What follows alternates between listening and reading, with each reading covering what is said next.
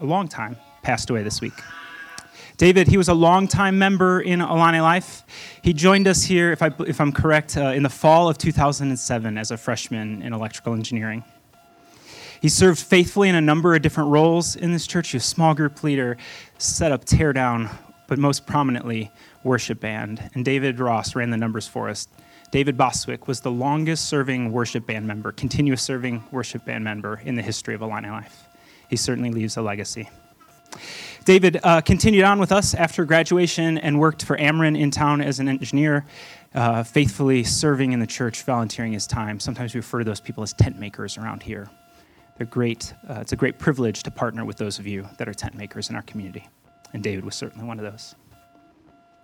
David was a dear friend to many of us, myself and many of you, especially those who knew in what we used to refer to as the grad small group, or sometimes still do, the Thursday night off-campus group that meets at the Klepper's house.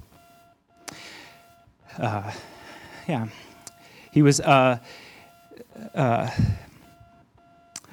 I mentioned, he was a faithful member serving in our worship bands, and I thought it was very fitting that the last time most of us saw him or gathered with him was as he played percussion right up here at our Christmas service.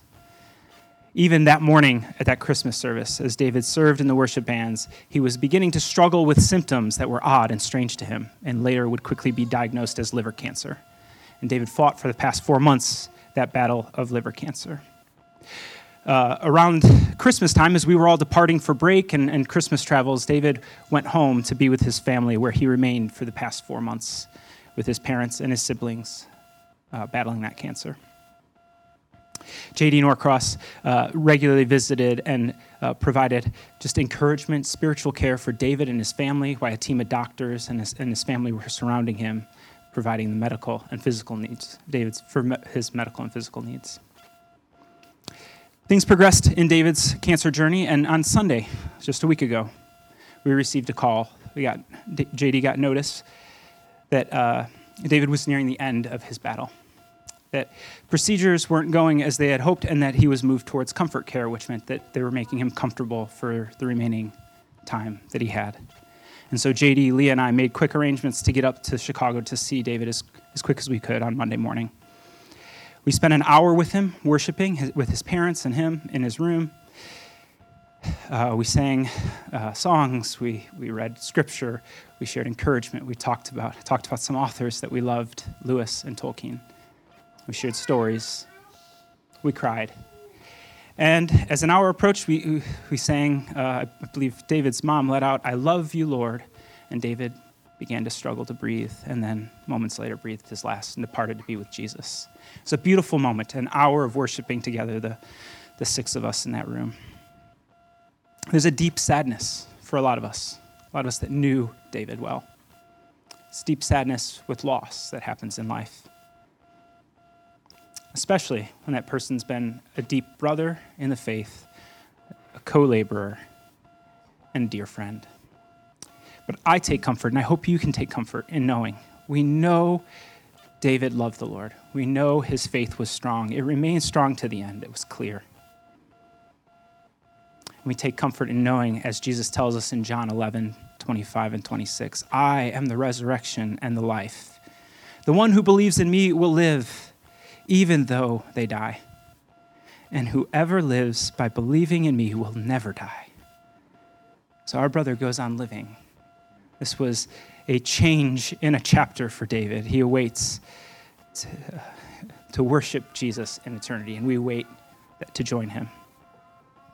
You know, in times like these, and I've shared this with several of you this week as we've grieved and as we've talked and processed together, in times like these, I take great hope, and I'm carried forward by the hope that's presented by John in Revelation 21, the picture of the new heaven and the new earth that Jesus will bring forth when he comes again.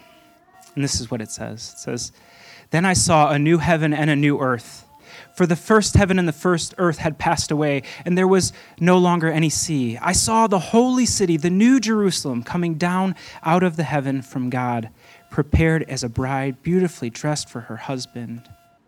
And I heard a loud voice from the throne saying, 'Look, God's dwelling place is now among the people, and he will dwell with them. They will be his people, and God himself will be with them and be their God. He will wipe away every tear from their eyes. There will be no more death or mourning or crying or pain, for the old order of things has passed away. What our brother endured for the past 4 months was not God's intention for humanity. It's the fallenness of the world, the brokenness of things that needs to be repaired is what Jesus is coming to do. Through God, all things, he can use all things for his purpose. He can build our faith through trials. And certainly he did build David's faith. But death and suffering, cancer and disease will one day be eradicated. And we will cry no more. Death will be no more. We will mourn no more. Jesus will eradicate it all and make all things new. And we place our hope in that future day, because in that day we will join with David and all the saints to worship Jesus in eternity. I hope that carries you forward as it has me. Let's pray.